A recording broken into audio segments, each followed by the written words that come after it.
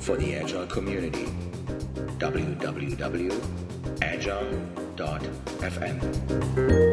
Welcome for tuning into another episode of Agile FM. Today I have Jacopo Romei, if I pronounce that correctly, with me. I'm based out of Torino in Italy. And he is my guest. We're going to speak about a topic today that's called extreme contracts. He published about this a long time ago in Italian.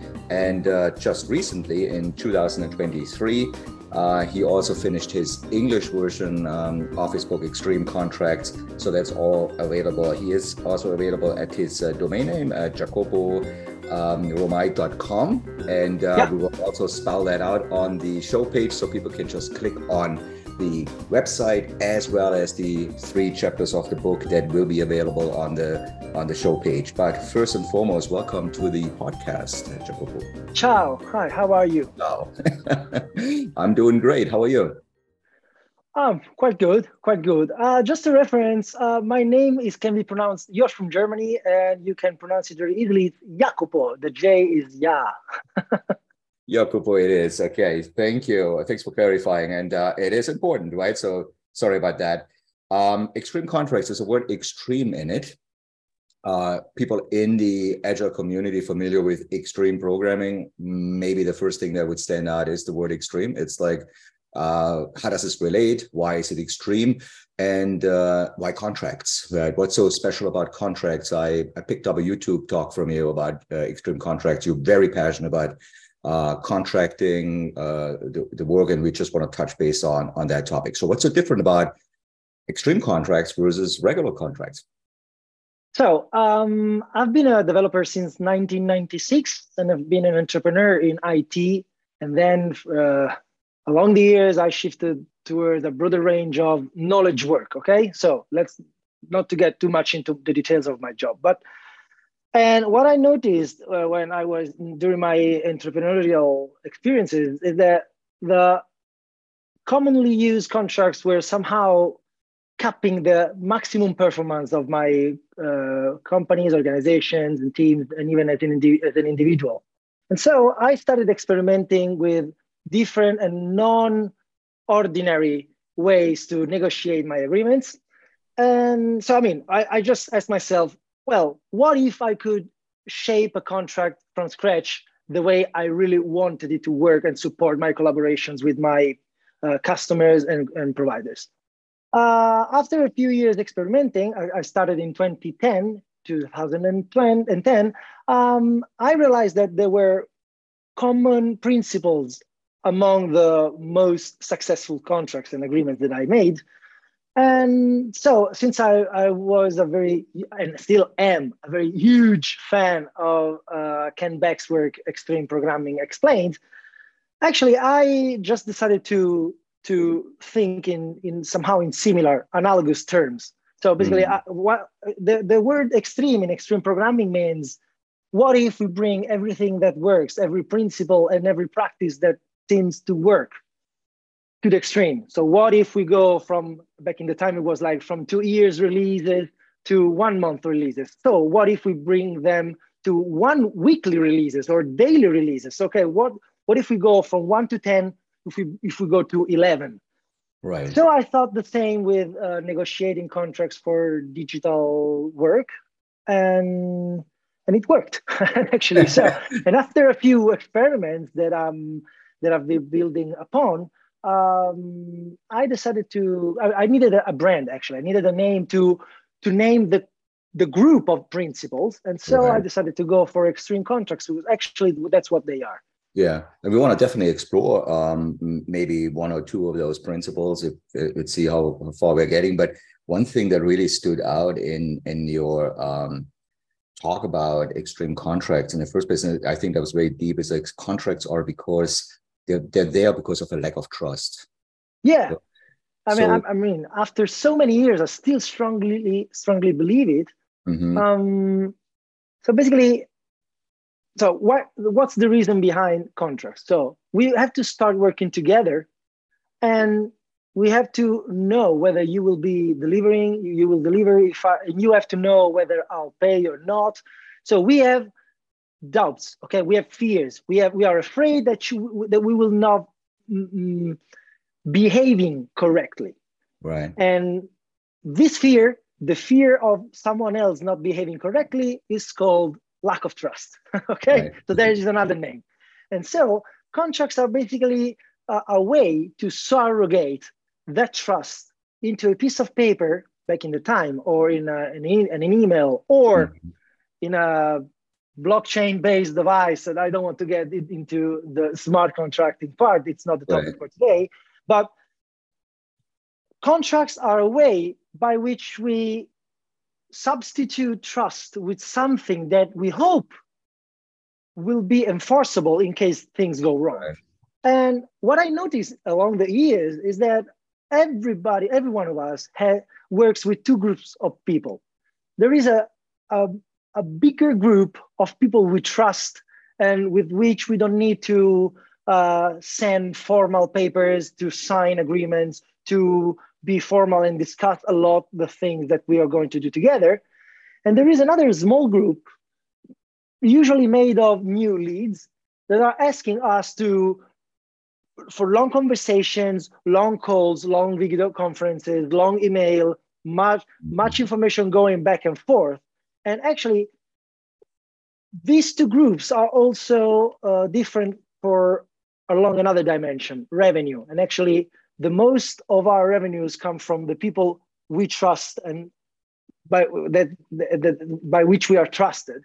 And so I decided to create a set of principles. I decided to experiment with contracts, as I was saying before, to optimize the time it is required to build the trust that we need to go to shift our leads from the from the second group to the first one. So basically, how fast, rather than optimizing contracts for failure recovery, so basically optimizing contracts for how well they will be protecting us in a court. So I prefer the contracts to be creating dynamics by which we go very fast to trust in each other, and in the end, eventually, maybe not even needing a contract. Right. So this is right. So this is very interesting. You're not saying that extreme contracts are no contracts at all anymore. Nope. That's not what we're saying, right? What you're saying, it's more about like putting the right content together. And there was another thing that stood out in your work, is that a waterfall agreement will never work for a non-waterfall process. So I started caring about, it was 2003, the time in May, I started coding my first unit test, okay? So I got into, that's the day I like to think as my beginning in the agile world, okay? Cool. But after a few years, I realized that with my teams or the teams I even owned, we were going on discussing again and again the way we could improve our practices, our deployments, our bug tracking, our testing, and blah, blah, blah. So all these technical and even sometimes even a bit management practices, okay, like the stand-up meeting or the retrospectives and blah, blah, blah. But all in all, every time in the end, we were required to deliver a fixed scope with a fixed budget, with a given quality that usually was never questioned, which is absurd, and in a given and set deadline. And I mean, in lean thinking, I'm taught to think about the root causes of the problems. And when I investigated these problems, I ended up having often a problem with the contract, with the agreement, with the expectations of the customer. And so I decided to fix that root cause. Despite we can read in the Agile Manifesto that we should crave for collaboration rather than contract negotiation. But still, if contract negotiation is the roadblock for a proper collaboration, still we have to fix that. Right, the scope, right? So when we're talking about scope of any kind of effort, but isn't that like also based on your experience? Like I can only speak for myself here when working with clients. Isn't that also like a dilemma of business agility, that we have many flourishing product and IT organizations using Agile, and we have a very traditional procurement department?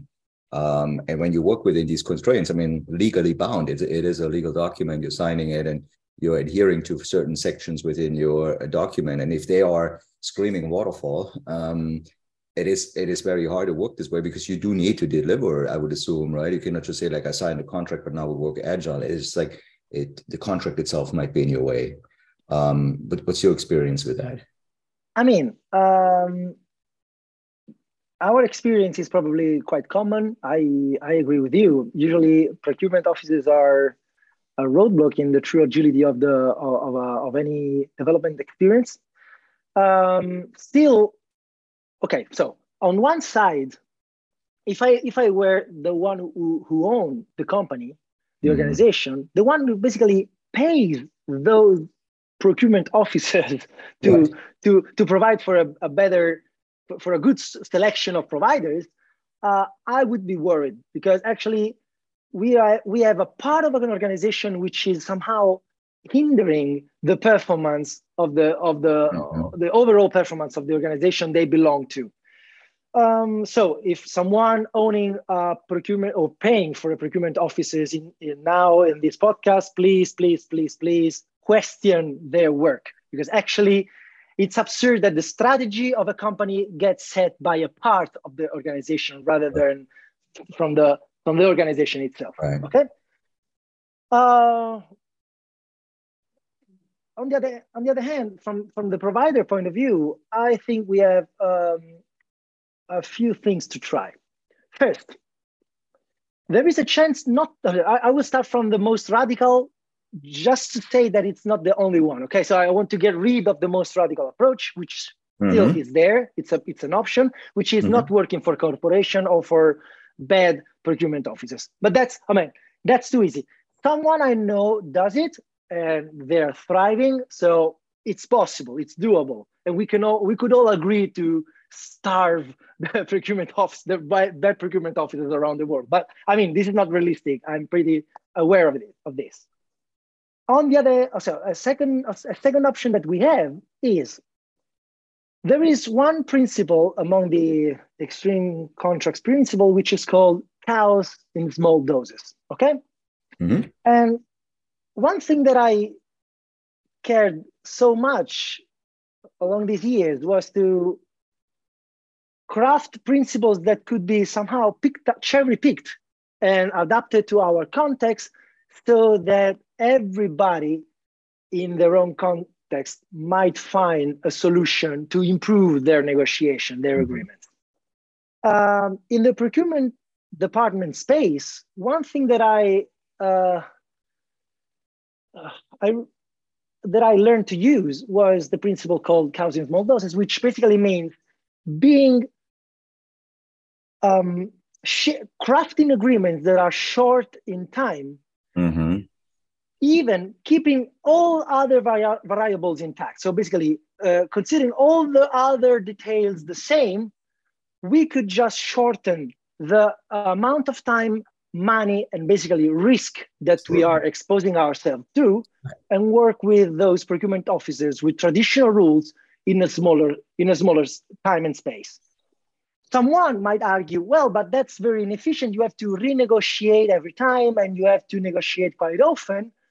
On the other hand, in my experience, usually the procurement practices that we hate are usually meant to scale in repetition quite well. It's actually, they have a somehow Taylorist legacy, okay, heritage. Right. And so usually after the first time, after the kickoff, after the beginning, repeating a collaboration with the procurement officers that has already matched you is quite easier, and you can renew the agreement quite easily. Yes.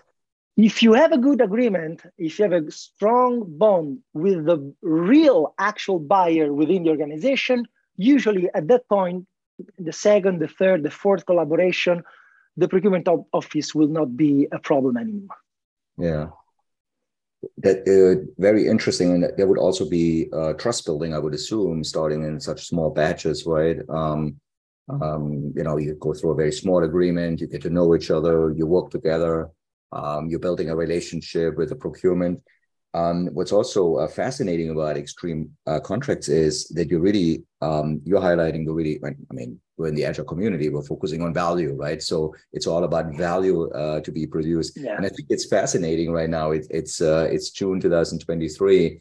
Many people go back to work or have, arrangements where they work certain hours at home, and it's more flexible since COVID, the workplace. And even those things were like defined in the past, right? You would be having working hours and Monday to Friday and all of those things. And it is really, I think what we're noticing right now, as a perfect example, is it's about value, right? Where do you produce the most value? Is it in your office? Is it in your environment? Or is it on the train, or is it on a plane, or is it at home? Where can you produce the value? And I think if you are focusing on value, and it's one of your statements here, is then you are actually free to focus on all of those things you would like to do, like refactoring or unit testing, right? Because they're not part of the contract anymore. It's like you're focusing on value, but you're not focusing on the actual tasks to be performed. Fascinating. Yeah. You want to give a little context of why you came to that conclusion, which I think is great. Yeah. Okay. So three things. First, usually professionals are not aware of the value they create. So this is a main topic. We could discuss about only this topic for like hours and hours, and we won't. But I mean, the point is that usually when I ask audiences at conferences, like, "Hey, what do you sell?" Code. And actually, it's amazing because actually, Joe, if I ask you, would you be more glad to receive from me 10 kilograms of gold or 100 kilograms of gold? And I'm pretty sure you will answer as a gift, you will answer 100 kilograms. Okay, fine. So for the same problem, for the same automation of a solution to a given problem, would you like to receive 10 lines of code or 100 lines of code?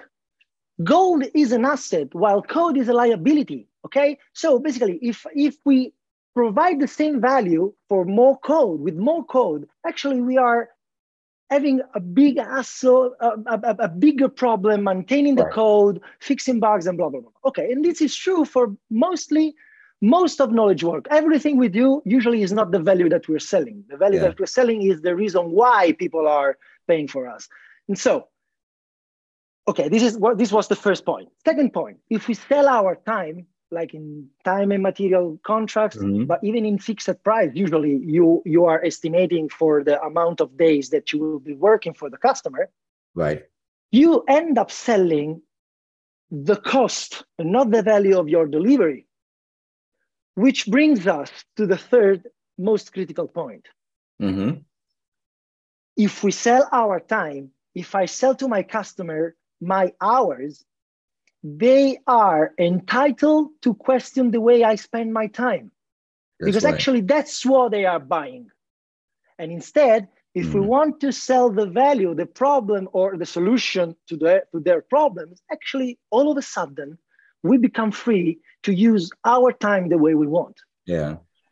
You will get more leads. Nice. It's going to be a website, a newsletter, or a temporary shop in the main town. Okay, fine. But the point is that if you get more leads, and I can prove that I brought more leads to you, actually that's enough. And if I want to write unit tests, if I want to write documentation, if I want to share the burden with many people or just alone, it's my business. Yes. And I want to decouple my knowledge work from customer interest as much as we all decouple the work that was needed to build our glasses, our cars, our pens, from the price and the value that we assign to those objects in our life. I don't know how much my pen is. I know how much it's worth, but I know what was its cost when the producer made it, and no one questioned it. Right. But that's the reason. That's because we don't pay the time of the workers that made our washing machine, and instead, we as professionals, knowledge work professionals, we keep on selling our hours. So we shouldn't get surprised to be If questioned the way we use our time. that's right, yeah, and this is where we're crossing from. Like I think the word you said is professional, it's ethical. Where the ethical, in your example, the software engineer. But I do want to go a little deeper on the liability thing you just mentioned, because I don't know, somebody might be listening to this and say like, oh wow, we have 10 lines of code or 100 lines of code. Do I really care? Do I really care if I get the value? And I would say you do care, right? Because you might have maintenance on 100 lines of code versus 10 lines of code. You could say less is more, or maybe the 10 lines of code might be very ugly and haven't been refactored and nobody wants to touch that segment. So it's a liability, right? It's not like you can't measure this in lines of code. And I think that is also an important point. I hope nobody is out there having a contract in place that says you're writing 1,000 lines of code every day. That would be very sad. I've heard a few actually. Oh. Along the years, I've heard a few, and not only in one country. I mean, I've read about this in forums like by the end of the 90s or Wow. like 10 years ago. I mean, it was like people getting paid by the lines of code. But Yeah. also, I mean, another objection that we might hear is, hey, but there might be value in writing more lines of code if they are more maintainable, if they provide with a more elegant and clear structure. And I agree, obviously. But I mean, this is nitpicking. If you want to get the point that we are making here, dear listener, you can. Okay. This is awesome. Should we explore maybe another one? We already saw chaos in small doses, right? But maybe we do skin in the game. Sounds very interesting. Maybe we'll take that as an example, and just to give people an exposure to that, they can obviously read up on that in your book, Extreme Contracts. But skin in the game, I use that a lot myself, like for other references. How does that relate to extreme contracts? Well, okay, so the saying "skin in the game" is quite old, but I'm using it in the same, with the same meaning and the same usage that I learned reading Nassim Taleb books, Anti-Fragile and The Black Swan, and even the book itself titled "Skin in the Game." So I'm using skin in the game as a device to reduce risk in all the situations. Okay, so the main so one basic example can be if I ask John to build a bridge, and then I ask him to sleep under the bridge for the first 2 years after having built it. Probably John will be induced, will be given a positive incentive for the quality of the construction and for somehow providing all that redundancy that gives us safety in life. Okay, we got 2 lungs, we got 2 eyes, we have 2 pilots on planes, and if we go with the risking things in engineering, we should provide with options and ways and redundancy to provide us with ways to de-risk situations. Usually, when we have designers and programmers and professionals that have no skin in the game, they sell efficiency, which is somehow a way to over-optimize things because the reduction of cost can be sold quite easily, okay? So, for example, so if we ask John to build a bridge and then we don't ask him to sleep under the bridge for 2 years, he might give us like an experimental shape or an experimental design, new materials that have not been tested by centuries and so on. And once in a while, I mean, I'm thinking about the city of Genoa in Italy, where there was a huge bridge that fell down. I mean, yeah, having the skin of the people in the game is a way by which we can induce a different landscape of risk. right. Okay, so let me be more concrete, because actually what I'm not saying that John would be somehow malicious, somehow trying to game us, okay? Yeah. But what I'm saying is that a systemic prudence kicks in when we ask people to respond for their actions. And on the other side, we want people to enjoy the results of work they do above expectations. Yeah. so that they have a double incentive to perform. Because actually the problem, so one manifestation of lack of skin in the game is usually that when I deliver late, I am punished one way or Yeah. another. It can even be a dissatisfaction mail, okay? Right. When I deliver earlier, usually I don't get any prize. And so, I mean, this basically creates no incentive for me to deliver before the deadline. I'm only having an incentive to On time. I'm Yeah. yeah, exactly. So which basically means slightly late because there is Right. no on time. So okay, so and skin in the game is a thing that should be reflected in our agreements. I think people working together on anything should be enjoying benefits for over delivering. They don't have to be equal, but they have to be in the same direction. So basically, it's like, I mean, for the nerdiest out there, I would say that the vector has to point in the same direction, but not having the same magnitude. And all the people involved should suffer a little bit of pain if things go worse than planned. Right.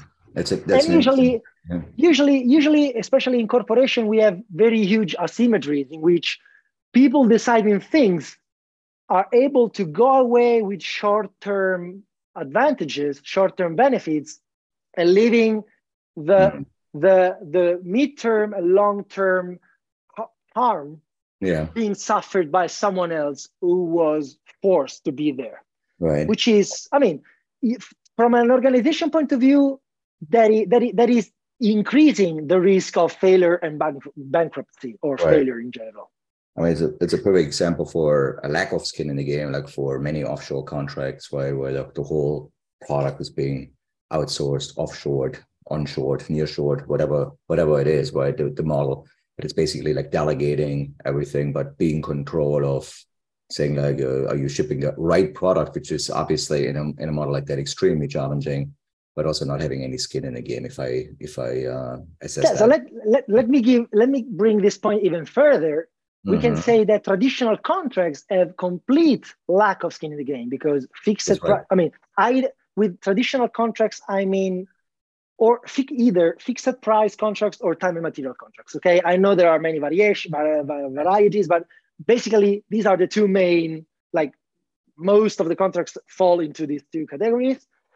Both these categories of contracts lack skin in the game because in the fixed price contract, actually, the customer is shifting all the burden on the provider. If anything goes wrong for any reason, even systemic reasons, okay? The provider, the supplier has to work past the deadline, which basically means, this is nice, basically it means working for free unless you plan for a buffer, which is basically planning for stealing money if everything goes fine. I mean, this breaks my head. Yeah. In the case of time and material contracts, on the other hand, the risk is completely shifted on the other side. And if anything goes not as planned for any reason, and I mean, we started thinking it might be over in 10 days, and then it requires 20 days. Yeah. I mean, who cares? The customer is going to pay. I mean, this is not exactly the tone I expect when we are talking about skin in the game. That's the point. And it's not going to create a healthy customer relationship, right? Either. No. It's like if you're thinking about trust again, right, where we started with our podcast, right? Yeah. Ta-da. Yeah. That's we all go back to the way we try to build trust and the way our contract usually erode our trust. Yeah. That's completely crazy how we can. I mean, many people might say, but this is normal. I mean, it's so common. But normal is a word with two meanings. Normal is somehow means frequent, but normal also means just, right. Okay. Right. And I don't think contracts which are normal should be normal. This is awesome. Jacopo. Jacopo, yes. Here we go. I want to say thank you for spending a few minutes here with me and talking about extreme contracts. I am super thrilled to bring this topic to Agile FM listeners. I think it's really, I mean, a lot of people probably look at templates and documents and contracts, etc., and you're like, oh, maybe something is wrong with that. But I feel like an episode like this and hearing it from you, and obviously you're publishing about this, and as I said in the beginning, there are chapters available on Agile FM, a link there, so you can just go and start reading for at least 3 chapters. There's a bigger book in the making, so maybe that's the starting point for, changing the, future DNA of contracts within organizations, and obviously focusing on value. Great name of it too, obviously resonates very well with the Agile community. Catchy. Thank you for making it and being so passionate about it. Thank you so much. My pleasure. Thanks to you. Thank you for listening to Agile FM, the radio for the Agile community. I'm your host, Joe Krebs. If you're interested in more programming and additional podcasts, please go to www.agile.fm. Talk to you soon.